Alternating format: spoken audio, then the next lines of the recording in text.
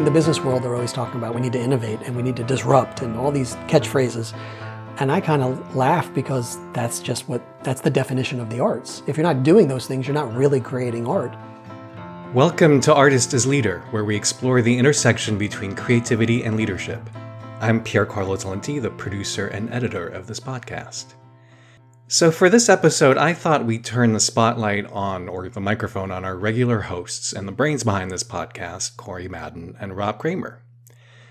If you've listened to any of our previous episodes, you've undoubtedly already gleaned a lot about how certain artists lead, and you may already be seeing recurring themes.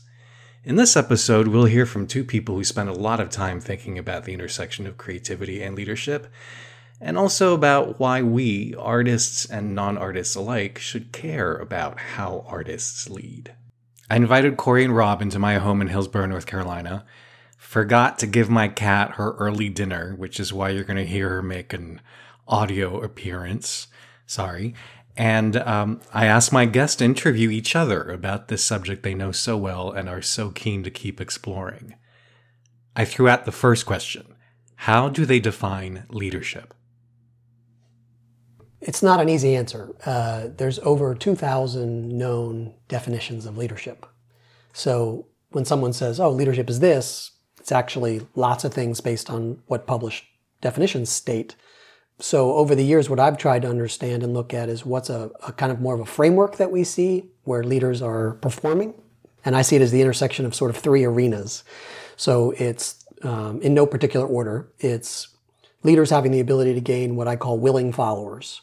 So it's interpersonal skill, it's building trust, respect, and rapport. It's recognizing who the people are that I hope to get their support on and what they need. It's really very much about interpersonal and intrapersonal skill in a lot of ways. That intersects with the leader having and being able to clearly articulate a vision or a goal or direction towards something. And articulate meaning that they can clarify it and define it and communicate it effectively to the various audiences that they want the followership from. So if it's you and me, that's a different conversation than if I'm trying to enroll 30 students in a class that we're co-teaching, right? Because different audience, what do they need to hear and how do they need to hear it? And then the third is those two things then intersecting with the ever-changing situation or context that the leader finds themselves within. And that's one of the places I really see people miss looking out for, is recognizing where am I right now? What is the given circumstances?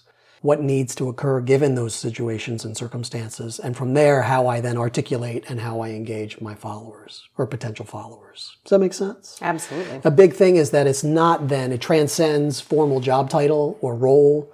Anyone can do this at any time almost. Right. That was one of the things I find fascinating, which is leadership is not what a lot of people think of leadership as authority. Yeah.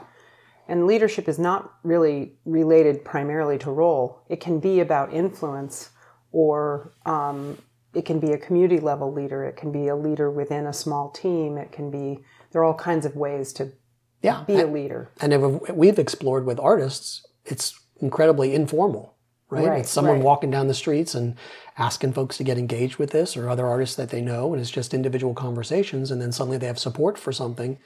There's nothing about formal authority, power, dynamic, any of that stuff. It's simply engagement. Right. So let's move on to that. Okay. Let's talk a little bit about what we mean when we have developed this idea of artist leadership. Yeah. What would you say is true artist leadership? Well, I think at a minimum, artists are leading their own careers. So there is this whole aspect that I'm interested in of self-leadership. And in the framework that we've designed for the class, that's the kind of first step, is to think about the idea that you're going to have to lead your own career, that there isn't a career path. You don't get a diploma that says you're now an artist and you just walk into a job. You actually have to find your way through your aspirations and the real world. You have to navigate that. And so all this definition to me really lines up with that. The idea that you have to have a vision, you have to have some goals, you have to have people who get interested in you. Followership to me can mean audiences, it can mean your team that you're working with, it can mean people who follow you on Instagram. All of that is followership. It's much more entrepreneurial that way. Right, exactly. Mm-hmm. And that this idea that you're moving from context to context, I mean, the very nature of being an artist is that it's a gig economy. And so you're moving back and forth between being on your own to needing to meet potential people who will employ you, auditioning, promoting yourself. These are all situations where you have to be able to navigate. How do I create willing followership? How do I create vision with this particular audience? And I have to be able to shift gears. So I found that really, really interesting. At the next level, I think artists like choreographers and directors. I mean, you work a lot with our deans. I'm wondering if you could talk a little bit about that. Those are all artists who've moved from being individual artists to being sure. And heads some of of departments. them are still performing and working as artists at the same time. So it's fascinating interviewing. So we're talking about the deans at the UNC School of the Arts. Yeah. Mm-hmm. I think almost to a person are all current or former professional working artists themselves. The thing that I love about working with them is, which is almost a capstone to what we've explored in our interview process in the Artist as Leader series, is how they're applying their artist process and skill set almost unconsciously to how they lead. And we've seen it almost to a person. The things that have made them successful as an artist translate to how they're guiding the faculty, how they're engaging the curriculum, how they're setting a direction and a vision or creating a strategic plan. It's not a perfect fit one-to-one, but it's really darn close how much of that translates. Well, over. or I think where they may have problems is where they have let's say a culture of what their art form may have taught them is appropriate behavior or appropriate pace or expectations. Yes. And then they move into academia, and academia is slower. Academia is more collaborative or more committee-driven. And those things can drive some of the deans and myself.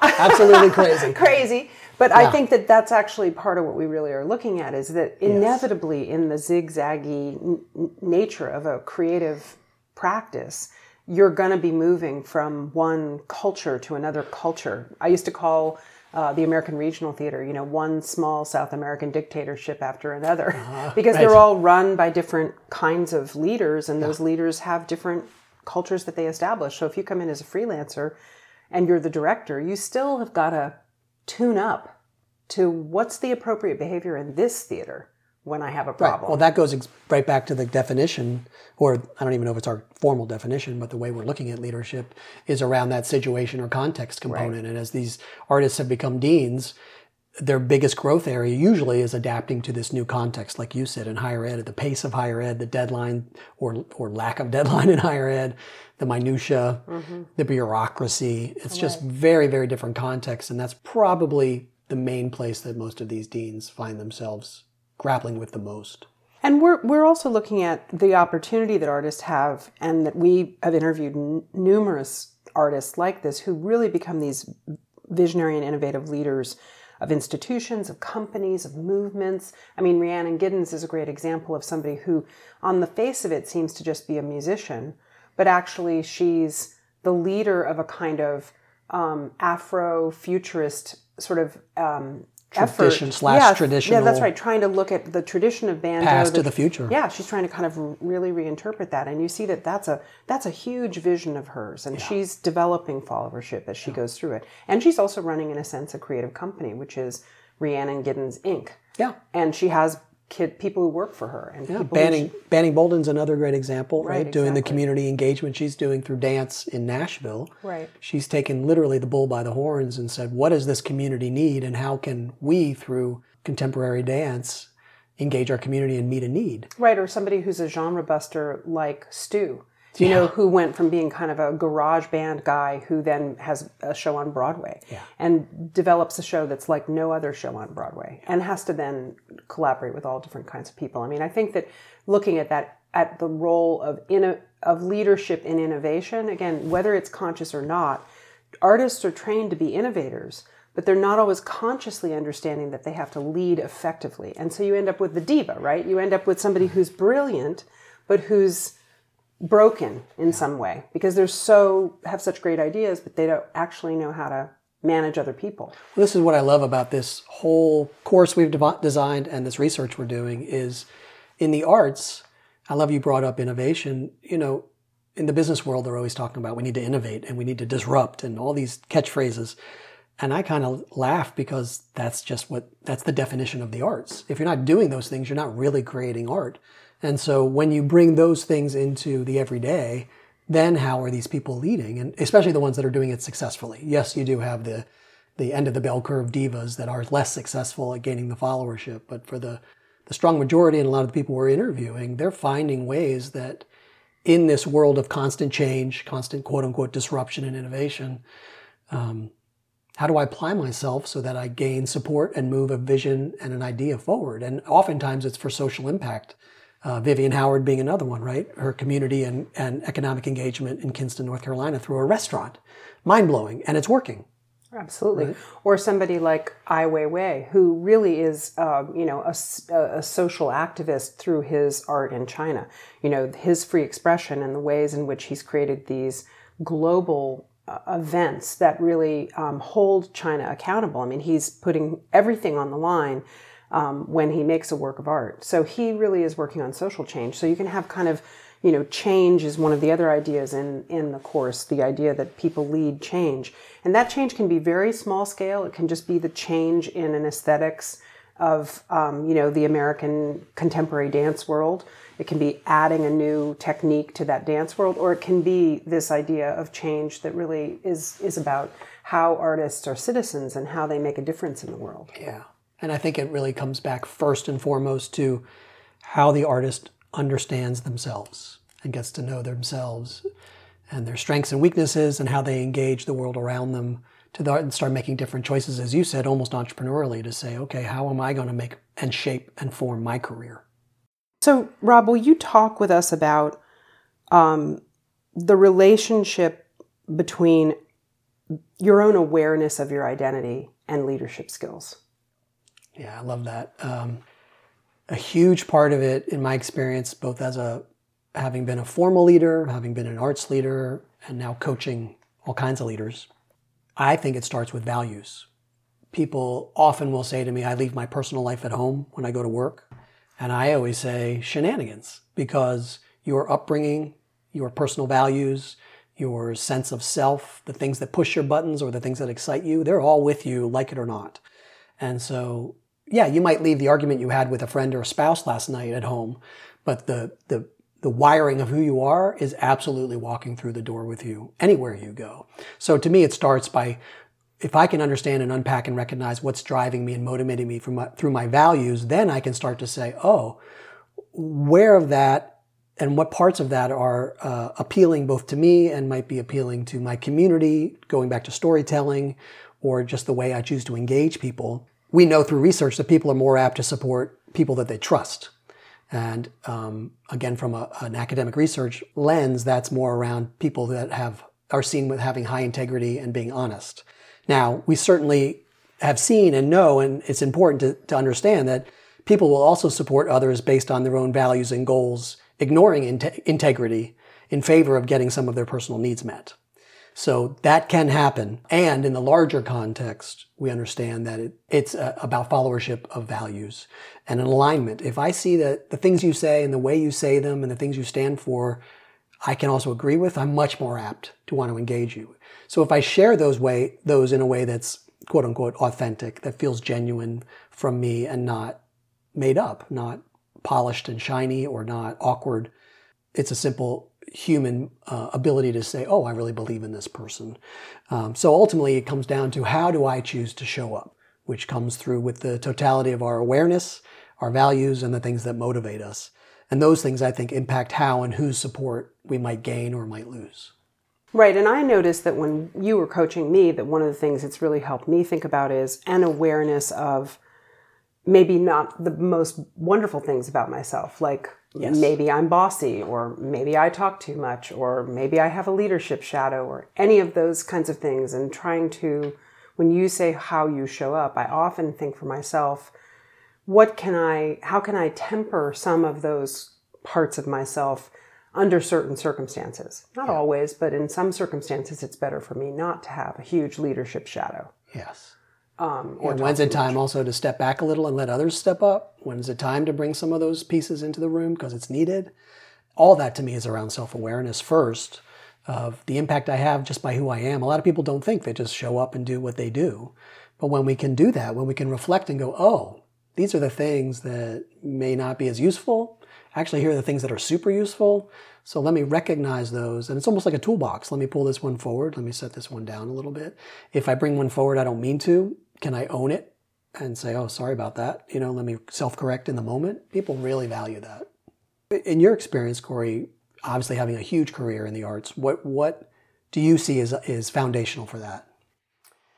I think that the way that I came into thinking about artist leadership was about the idea of the artist needing a voice. I think that there's a way in which the arts train almost all artists to think about the idea of voice, not just writers, but it also could be called vision, or it could be called aesthetic. Those are all words that, in a sense, mean an artist makes a set of decisions that deeply reflect their values, deeply reflect their creative inquiry, and really represent the arc and their opportunity to make an impact in some way.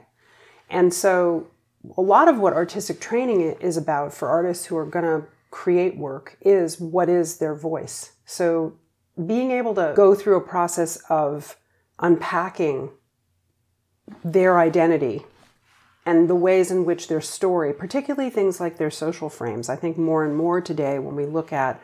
Can you clarify that, social frames? Yeah, social frames, I mean things like their personal, their social, their familial, their ethical, their spiritual context is a frame through which they see. So you say people walk in with who they are, and artists do too. They also will go through a process while they're training to question those social frames and maybe become a critical voice in relationship to social frames. They may be looking at society and critiquing society. But all of that processing of who am I and what do I want to say in that context, to me, at the essence, artists are leaders, because that is a moment of vision and voice. So sort of from the very beginning, what interested me when I started to work with you is recognizing that I hadn't really thought of being an artist as being fundamentally a leadership role. But I think even if you don't try to affect another human being, the fact that you're trying to express a reality that you see and that you want to see the world differently than it just is change and is leadership. And so that became kind of fascinating to me. And then as I started to go beyond that.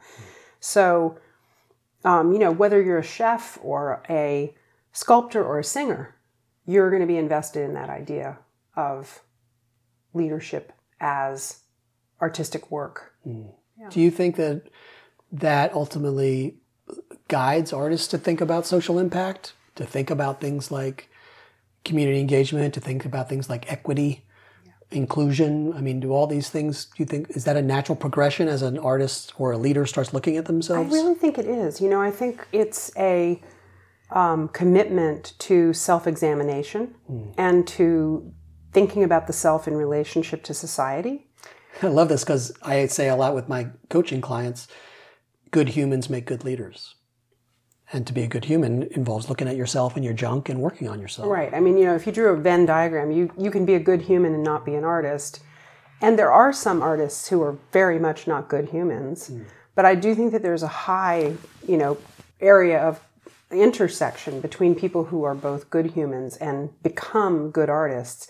And I think it also has a lot to do with, being able to tell your own story. I think that one way that we're working on equity through this course is that we're really helping people understand that you're not just a dancer, that you are all these creative skills that you have, and you're also the whole person that has that story. All of your story from all those different perspectives and frames are part of how you'll lead and also part of what you want to lead. Before they left, I wanted to make sure we heard from both of them about their own artistic backgrounds, and also how they both had their aha moment when they realized how well the creative process translates into leadership skills. Essentially, for me, after 20 years of working in the theater and then discovering leadership development, and for a while they were crossing over till I moved fully into leadership development full-time as a career, I didn't think too much about one or the other. I just knew I was having this passion for leadership, and I didn't really know why. It just lit me up. and read. So I started reading voraciously, and to this day I still read voraciously about leadership and social science and things like that. But all of a sudden I had this epiphany one day, and I can't really tell you where it came from, but I was like, I'm going to go back and look at some of my acting books. And I picked up Uta Hagen, who was one of the books that I just loved, and her work. And I'm reading her book, and famous, theater educator and author and actor. And as I'm reading her book, in my mind, I substituted the word actor or acting for leader or leading. And easily off the top, 80% or more of every time that showed up, it could have just been a leadership book that could translate directly to a leadership book. And that's when I started thinking, I'm onto something here around this idea of the intersection of creativity, or at least of theater and leadership. And then the more I looked, creative process was just everywhere. No one said it, no one used those words, but it was more and more prevalent. So as I got the opportunity to come back full circle and then start consulting and coaching back in the arts, meeting you was a great example. It didn't take long for us to pick up this conversation and speak the same language and say, wow, how does this really translate? So it's been a passion for me, the intersection of the arts and creativity with leadership, and also, as you know, for me, mindfulness, which I think is just another component of self-development. All those three, intertwine regularly. How about for you? Well, I'm like you, also trained in theater, and my career was in particular focused on creating new plays, which meant that I spent thousands of hours in the creative process, from the blank page all the way through to transferring a show to Broadway, and sometimes that took 3 or 4 years.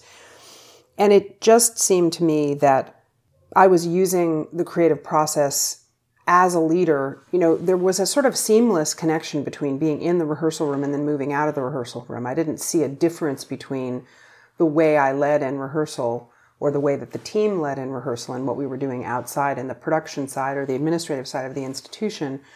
But there wasn't quite the same culture, interestingly enough. Inside the theater, rehearsal space, there's a lot of very specific role-based behavior and cultural behavior that allows for a lot of unknown things to happen, a lot of experimentation, a lot of failure. Still with structure. You've got with a lot of equity structure. Rules, so you've got, times Right. for breaks and real structure and how things work. Right, and that in many ways we had more problems actually out in the administrative side of the organization because maybe none of those people really had a clear culture under which they were operating, or a clear sense of exactly how roles, what kind of authority, what kind of responsibility, what kind of influence people were actually wielding under certain circumstances. So it could be sometimes chaotic, actually, in the administrative side of theater. And as I've said before, when you move from theater to theater, I was often aware, oh, wow, this theater's run completely differently than this theater. And you have to make a very different kind of adaptation to this leader versus that leader. So that became something that... And where did you see the creative process? Because you said I carried it wherever I went. How did you see it intersecting in, say, the rehearsal hall versus the boardroom? Well, I think that simple things like the first day of rehearsal, you always have the director and or the producer get up and set a context and set goals. And so that was an easy example of where I began to see, I can translate that to talking to a board committee. And that we also, partly because I was involved in the education division of the organization, I began to think about teaching. That in fact, going into a rehearsal space, you're often facilitating kind of project-based learning. And that when you think about how do you get people to come on board new ideas, that you actually had to do kind of a similar experience for people, and that you needed to use creative experiences for people to come on board something. So I think over time, before I started to work with you, I was aware that I was taking creative experiences and moving them out into administrative experiences, volunteer experiences, civic experiences, and that the more that I did that, the more effective it was, that it was actually a kind of magic, that the magic was to bring a more creative experience to people to try to convince them to do something they hadn't done before. One particular example of it is that I began to do something called devising. Creatively for myself, I began to get less interested in texts that had been written before rehearsal began and got more interested in the idea of projects that could be created in rehearsal. And that began to give me this, I had to try to explain what was the part of the process before we knew what we were going to do. A lot of people were very anxious. And so I started to draw these 3 spirals. And I would say sort of the first spiral, the first kind of, circular, semicircular shape is pre-production, a place where we don't know. And actually all we're focused on is going from not knowing anything to beginning to have something coalesce, like, okay, let's work on this. And then the next part was kind of rehearsal and refinement and, giving a lot of editing. And then a final version of it was performance and reflection, the critique period. And then you might go back to the very beginning. Mm-hmm. And that began to be something you and I talked about. I mean, I really began to see that running the Institute was going to have to be like that we were going to have to make up stuff. Yeah, and it's iterative. Mm-hmm. And so then it was like, that was my aha. I mean, I really thought, oh, wow. So we could actually take what is our fundamental process, the creative process, and apply it to any new challenge, and that artists in particular are trained particularly well to do this. They really understand it. They have both 2 big skills, one of which is they don't mind being in the unknown. They're used to it, but they're very goal-driven and highly disciplined. So they can go back and forth between those 2. So, think of a dancer, right? We're making up a dance. We don't know what the dance is going to be. Come into the room and listen to some music. Improvise for me.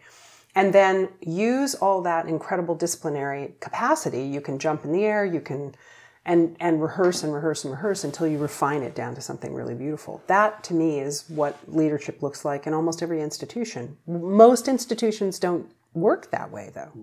They don't really actually maximize the creative potential. But they have it at their fingertips. They have it at their fingertips. Yeah, you're making me think of kind of my process in evolution, starting off purely as an actor. And then I started and ran one theater company, which was about enhancing and supporting creativity and imagination in everyday life for K through 12 kids. And then going back to graduate school to get my MFA, being a formal working artist out of New York and then back in North Carolina, starting a second professional theater company to do more traditional theater. And that evolution process and the lessons I learned from starting a company to getting more training, to starting a second company, to learning how to lead and produce large productions. I kept looping back to the notion of, 1, having vision, 2, holding the container and the context for people to be successful. And then 3, something that keeps popping into my head that was one of the ahas for me was when I was in graduate school, when you're in conservatory training, as you know, Corey, they're kind of like pulling and removing all of your bad habits. So you're constantly getting berated. And I'm sure I heard this message 1,000 times from my professors.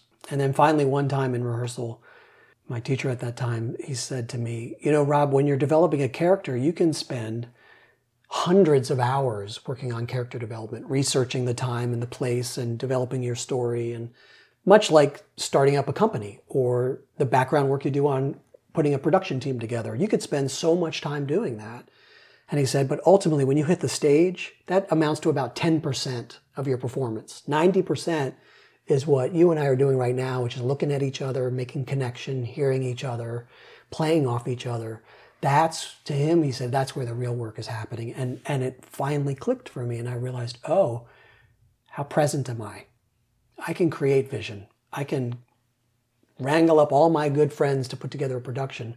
But if I'm not connecting with them, if I'm not engaging them, if I'm not giving them the space to do their best, if I'm not hearing their feedback, if I'm not hearing their ideas, if we're not interplaying with each other, we can only take it so far. And that was a huge epiphany for me to say, oh, I'm developing these skills and I need to be in the moment when I'm doing it, which is what set me into mindfulness also. Huge interplay there for me that led me then, once I found coaching, to say, oh, that's what this is. It's our engagement with one another here and how I help you make discovery for yourself. You can find a longer version of Rob and Corey's conversation at www.uncsa.edu/artist-as-leader. As always, if there's an artist leader you'd love us to feature on this podcast, please be sure to let us know by finding us on Facebook at Kenan Institute for the Arts. Please be sure to subscribe wherever you find your podcasts so you won't miss our next conversation with a notable artist leader. Our theme music is by The Dimes, I'm Pier Carlo Talenti. Thank you so much for listening.